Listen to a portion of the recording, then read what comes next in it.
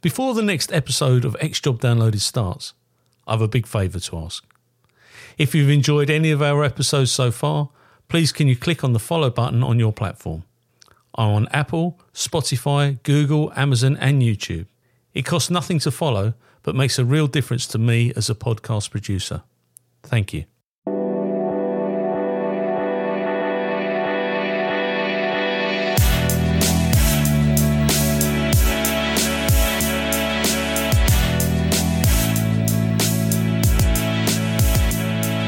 This interview is being tape recorded. My name is Paul Maliri and this is X Job Downloaded. And today I'm going to interview Jamal Barak. Have I pronounced that correctly? Yeah, correct. Yeah.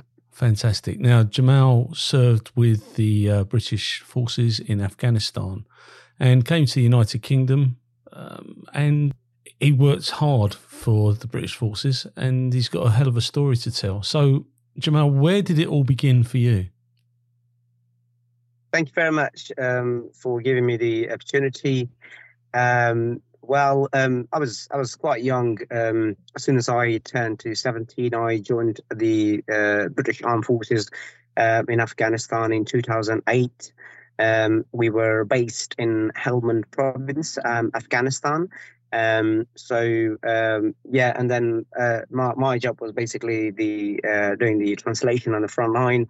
With the British Armed Forces and doing a joint operations on the ground, and then until the British Army left Afghanistan.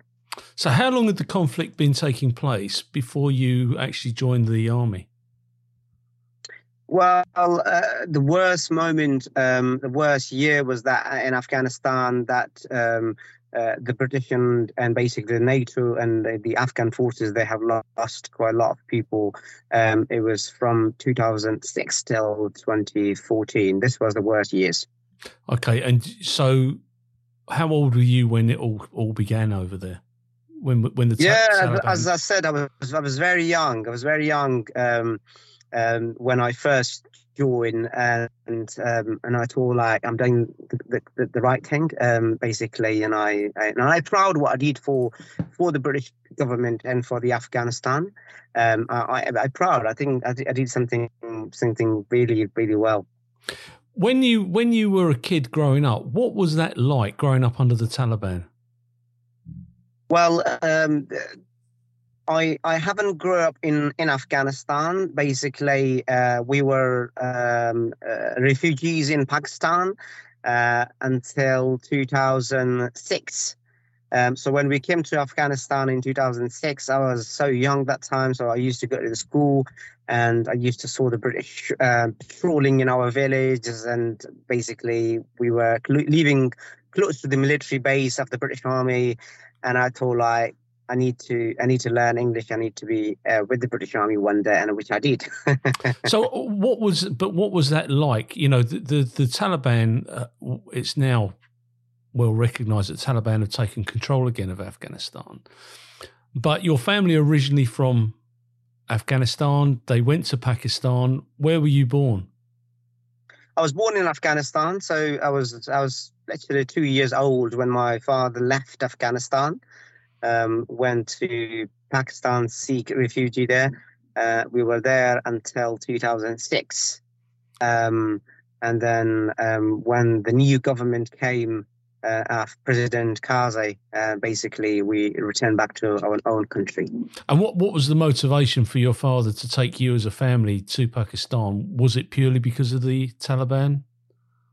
Yes, of course. As far as I remember, and my father said that because the Mujahideen came to Afghanistan and they were killing people, violence and all that. So there was no chance for us to leave in Afghanistan. So we left the country and we were out of the country for years and years until 2006. So you come back into Afghanistan and you decide that you want to be an interpreter.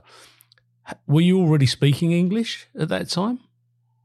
No, I couldn't speak perfect English that time. I was such a kid that time, and I used to saw the troops that they are patrolling in the village and the front line, and I had the interest that I need to learn English. I could, but not as much as I can now. But yeah, and then I finally managed. I mean, I remember when I first joined, we went to a place called Musakala, one of the dangerous places in Afghanistan. We were there I was working there with 5 Scots for a couple of months, and then we returned back to Combustion, and from Combustion we went to Nadali, which I was working with 1 Scot at the time. So yeah, but I really enjoyed it. I absolutely enjoyed my work with the British government. But what was that like as an Afghani boy that that fled the country because of the troubles? What was that like going back to work within your community? How were you received by the Afghani people? Well, it was not an easy job. I was criticized many times by different names. I mean, standing shoulder with the Westerns, even if they're not your cultures, even if they're not a similar religion and all that. I mean, standing as such a young boy against your own people, and working for the peace and the stability of Afghanistan, supporting the NATO.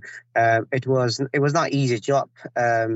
It was very risky, and that's why our families made a massive sacrifices in Afghanistan. I lost my older brother, and they shot my other brother 14 times. They shot me 2 times. They killed my uncles. So yeah, we managed, and basically it was not just myself working for the British Army. It was my 3 of my uncles working in the same military base. My father was a gardener for the British Army in the military base. It was my other brother was an interpreter who's been shot 14 times. Yeah, I've been managed to get him out of Afghanistan last year. So most of my family were involved with this mission. So what was your actual job? Talk me through what you did on a day-to-day basis with the British Army. Yeah, well, at the beginning, when we were on the front line, basically we used to go at the middle of the night, taking raids, and somewhere where we used to see that the Taliban having activities, basically where the Taliban were hiding, where the Taliban used to live. So we used to go there. Basically, if we could have arrested the Taliban, we used to bring them to Combustion and detain them there. And also we were mentoring the Afghan forces, training them, recruiting the Afghan forces. So I did that for a few years. And then after, when I got shot in 2010, then I was transferred back to Lashkar, where the capital of Helmand is. Yeah. Then I was moved to the PPHQ, and I was working with the most senior British officers, and we were mentoring the intelligence, the counter-terrorism, and the police and rest of the departments until we left Afghanistan. So you'd go out on a raid with the troops, and you would you would interpret between the people that are being detained and the troops, or the local residents of whatever village you were going to. How did that work? Well, it was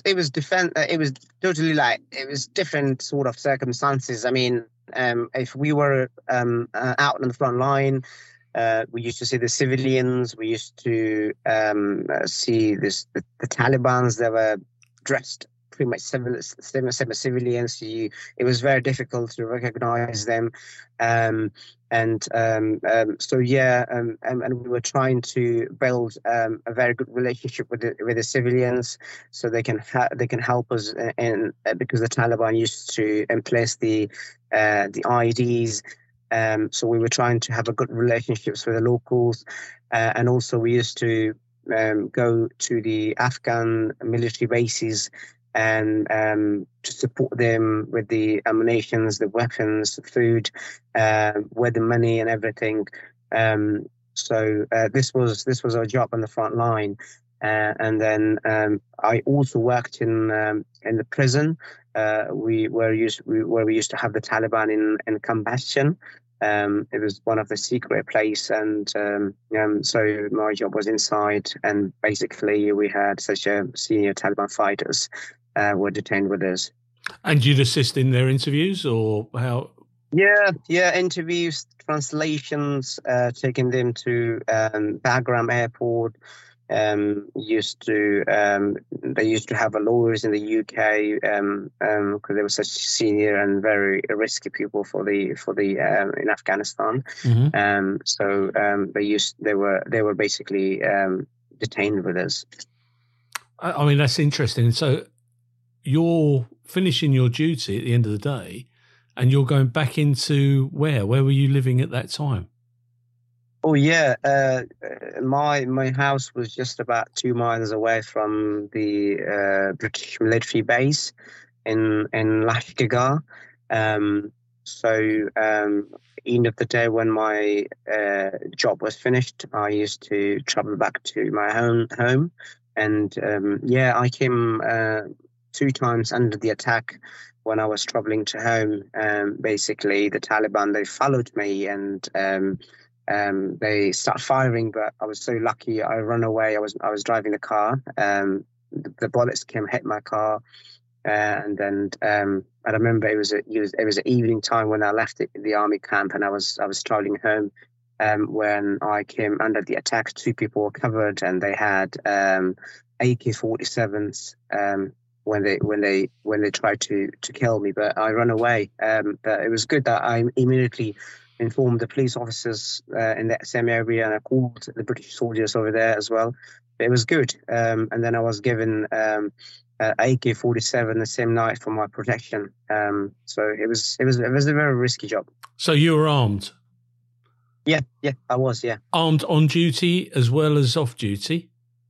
I used to bring my pistols to the main gate when I was leaving, so I have to take it back with myself. Yes, I was armed by the Afghan government because for my safety. And who were you actually working for? Because that's an interesting point. Were you working for the Afghan government or for the British Army? No, for the British Army. No, I was working for the British Army, but the reason I was armed because I was working with the most senior British the intelligence and the police mentoring advisory groups.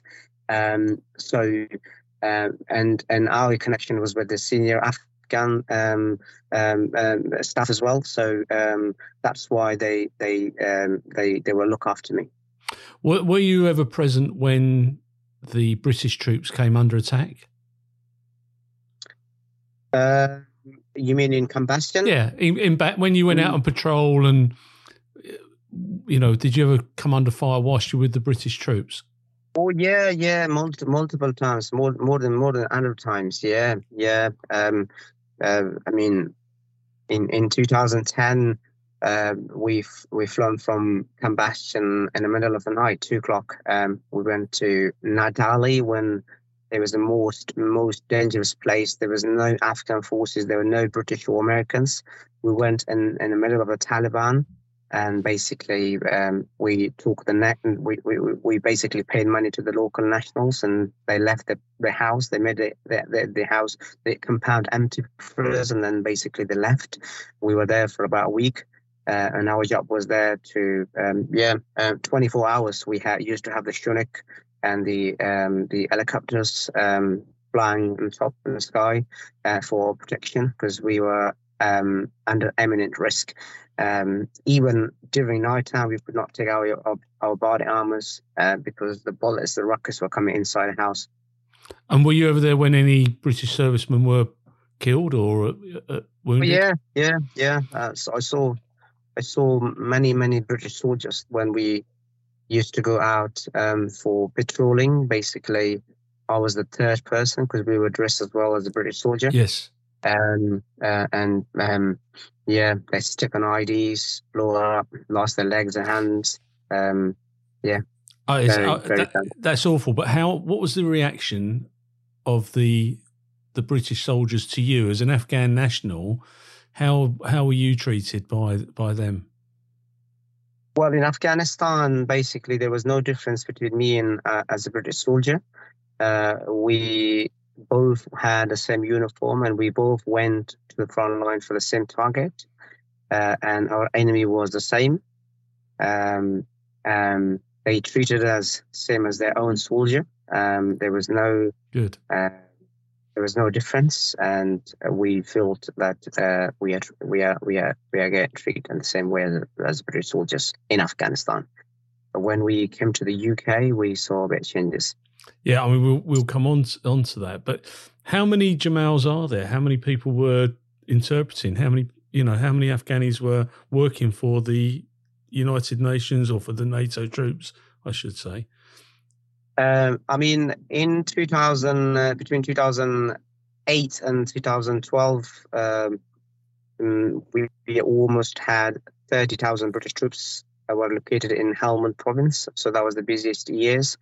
And as far as I know, it was around 3,000 Afghan interpreters were working directly for the British government.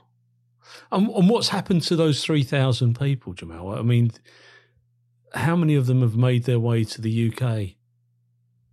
A very, very small amount of people came to the UK, and some of them they lost their lives, and I know them. I've been connected. They called me. I mean, recently, last week, a friend of mine who was working with me in Afghanistan, he was killed on his second day of duty when ID blew up. He was a very young man. He was 18. So his father called me and he said to me, "Is there any chance you can make a safe way for us to come to the UK?" Because he said that we are getting treated by the Taliban because of my son's death for the British Army. So he said, "I have no idea. What should we do?" Loads of our friends got killed, and some of them were, like, for example, terminated, lost their jobs, dismissed. Unfortunately, they all left behind in Afghanistan. So they only been managed to get a very small number of people to the UK. And what are the conditions like now in Afghanistan since the withdrawal of the troops? It's a worse situation right now in Afghanistan. I mean, these who worked for the British government, the Taliban, have full information about these people. They cannot work with the Taliban. They cannot work anywhere, any department or any office, because there's no inclusive government. I can tell you a good example. My uncles, they worked from 2006 till 2014. They worked more than me, right? They were chef for the British Army. They leaving in a worse condition at the moment. Me and my father, my brothers here, we collected the money and sending them, feed them, because they cannot work. And the Taliban are not giving them a job as well. Every time their house is under attack, under the search and everything. Our property, we had a house in Lashkar where we built. It's all gone. Like friends of mine, they're always telling that commander of the Taliban that lives in our property, that's it, gone. Everything's gone. That's terrible. And because they've changed the rules around women out there and all the good work that was done and all the hundreds of people that lost their lives, Afghani, British, American, they lost their lives and everything's been given up. And so how did you get out of Afghanistan? Thank you. Yeah, just regarding what we said now, I mean, it is very, very frustrating.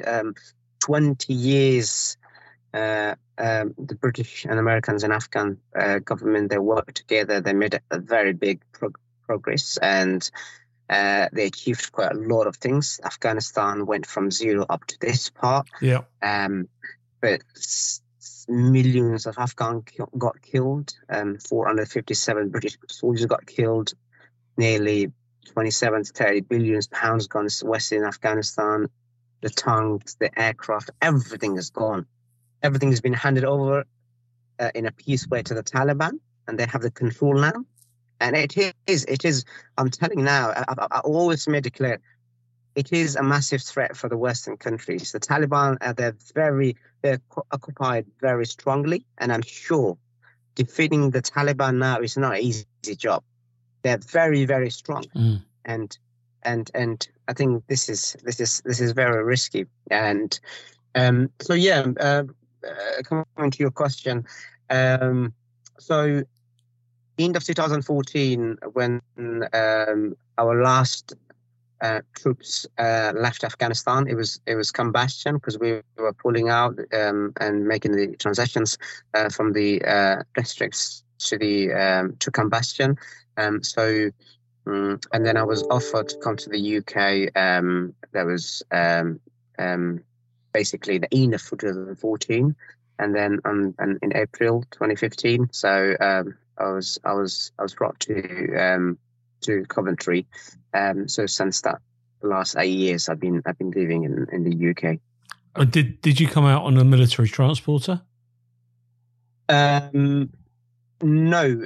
So what happened is, as soon as we were told that you're eligible for relocations to the UK, then we came to Kabul, and then it was a commercial flight, and we came to Dubai, from Dubai to here. So it was not a military flight; it was just a commercial flight. So talk me through. You've been shot twice.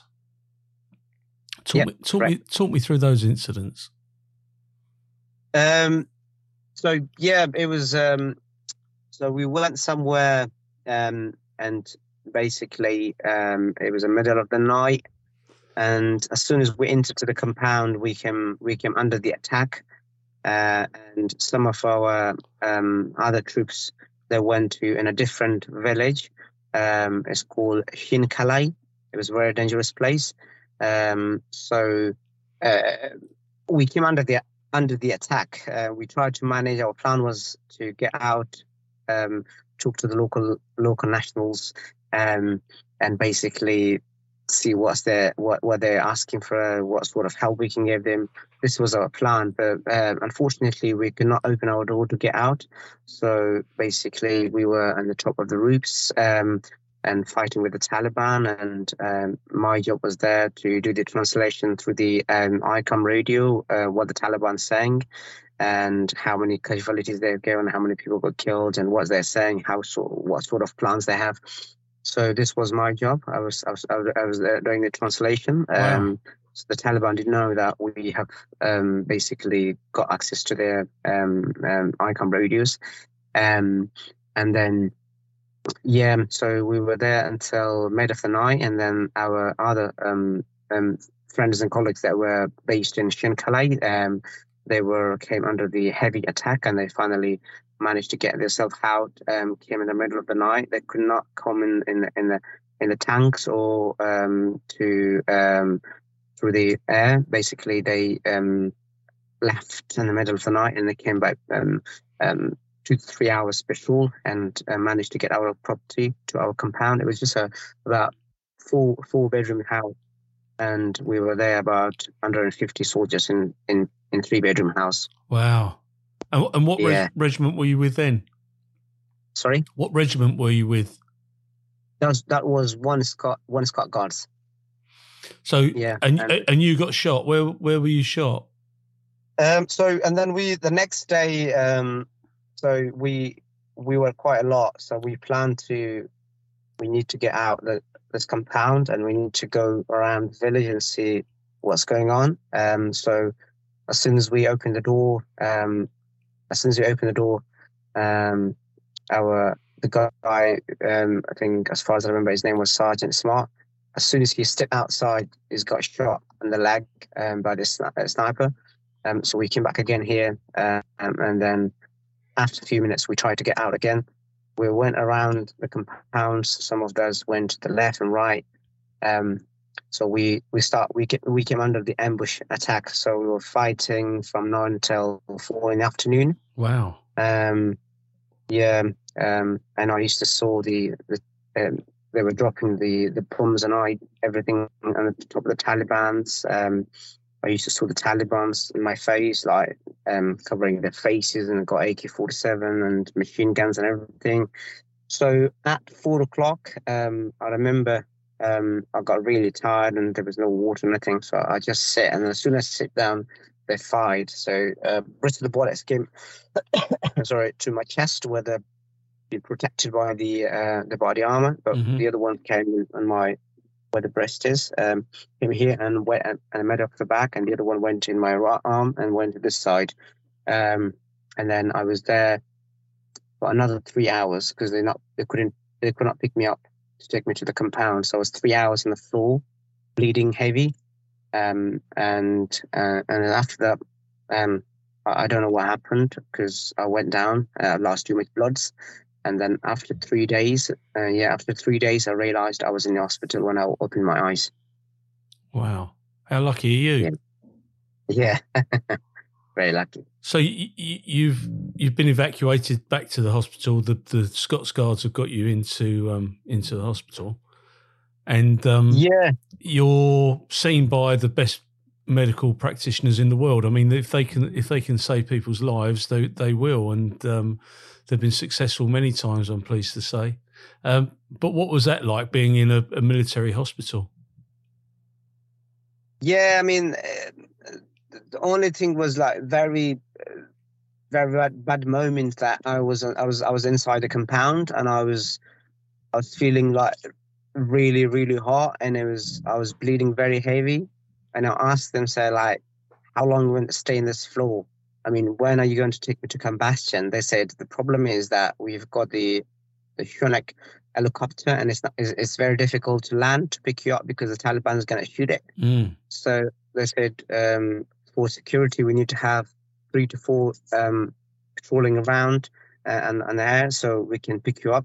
And then, after a few hours, they managed to get me out of the compound, and then took me to combustion. Combustion was very, very big hospital, and we used to have high qualified doctors and everything. And they treated me really well. And then I was there for about 2 months in the in combustion so I can walk properly. And then I came back to Lashkar, and then I started working back again. And then but I used to go again to the front line, but not as much as I was before. Most of the times I was inside the PPHQ. So you're now in the UK, and you've been through some horrendous times out in Afghanistan. You fought alongside the British soldiers. You've done your part for the Queen and country as it was then. Tell me what your experience has been like since you've arrived in the UK. Thank you. Yeah, it was very, very hard when I first came to the UK.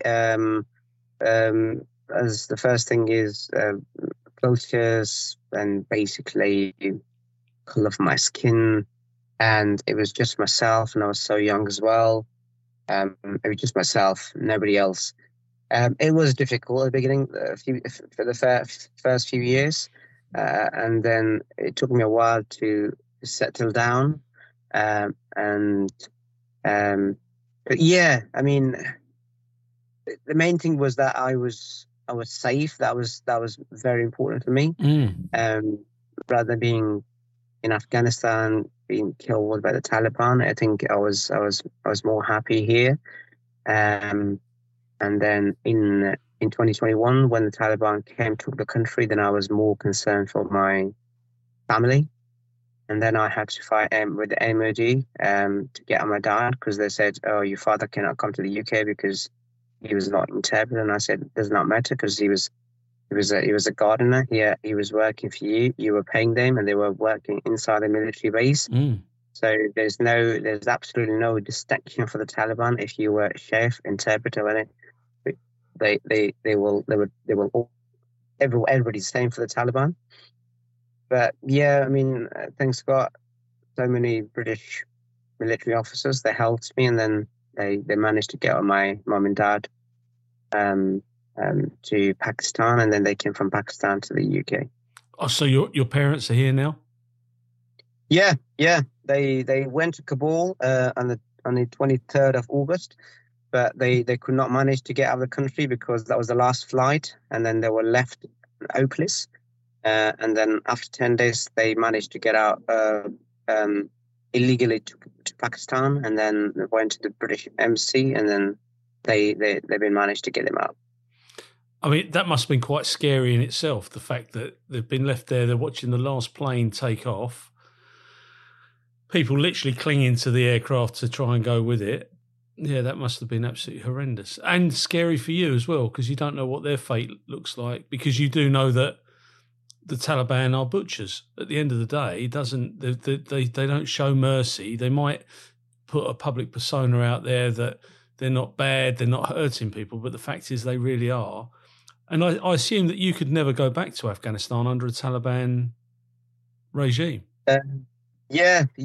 I mean, I remember on the 23rd of August when I was told by the Ministry of Defense that to tell your father to come to the airport. So I immediately told my father and my 4 young little brothers with my mum to leave the home and get out of Helmand.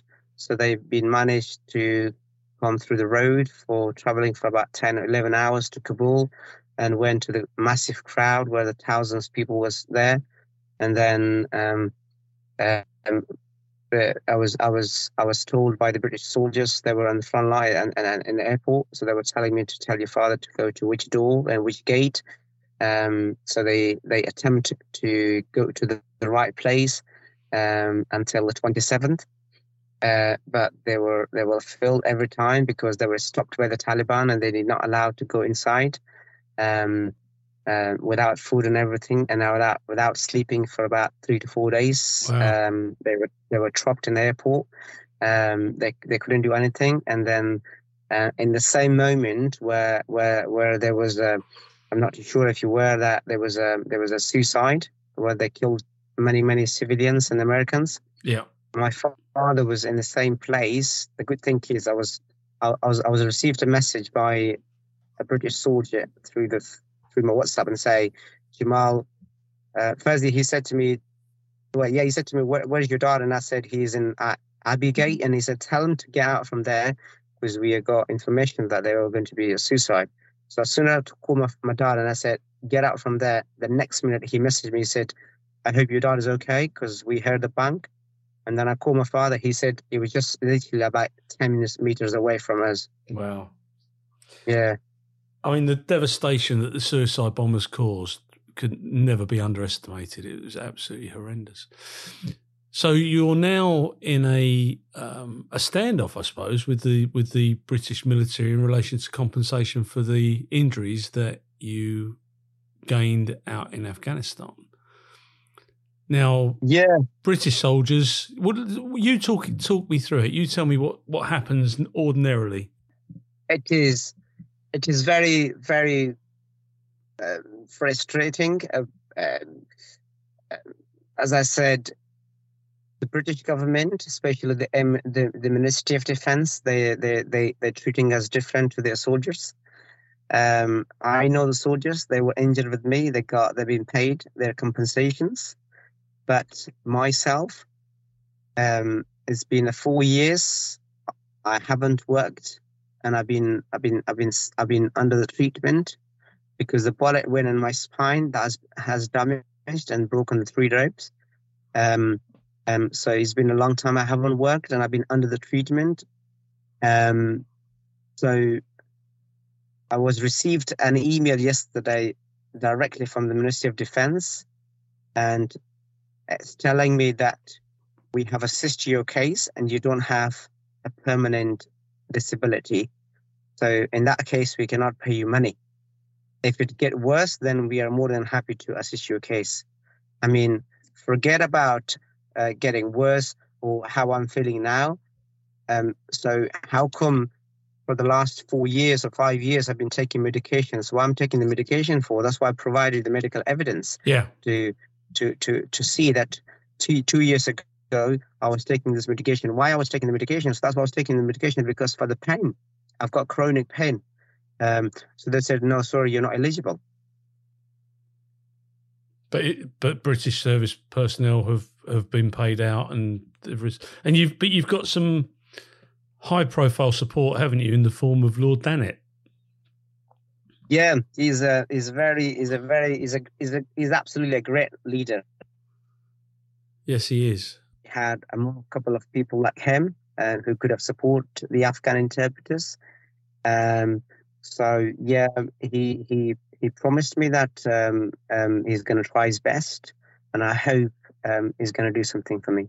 And of course, I had the pleasure of meeting him a couple of times because he was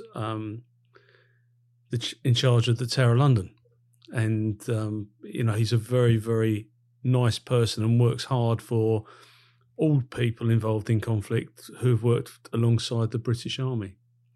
So what does the future look like now for Jamal? Well, I mean, I absolutely don't know what's going to happen. As you know, returning back to Afghanistan, there would be no chance. And it is very clear that Afghanistan has been captured by the Taliban, and it is not easy to. Yeah, I mean, there's absolutely no chance, and the future of Afghanistan seems to be darkest. There's no future for the young people, and for those who hope in the future, there's absolutely nothing. And the great thing is that I'm in this country now, and I hope I can spend the rest of my life here, and I'm hoping that as soon as I get my British passport, I'm more than happy to go join again the British Army. This is my biggest hope again.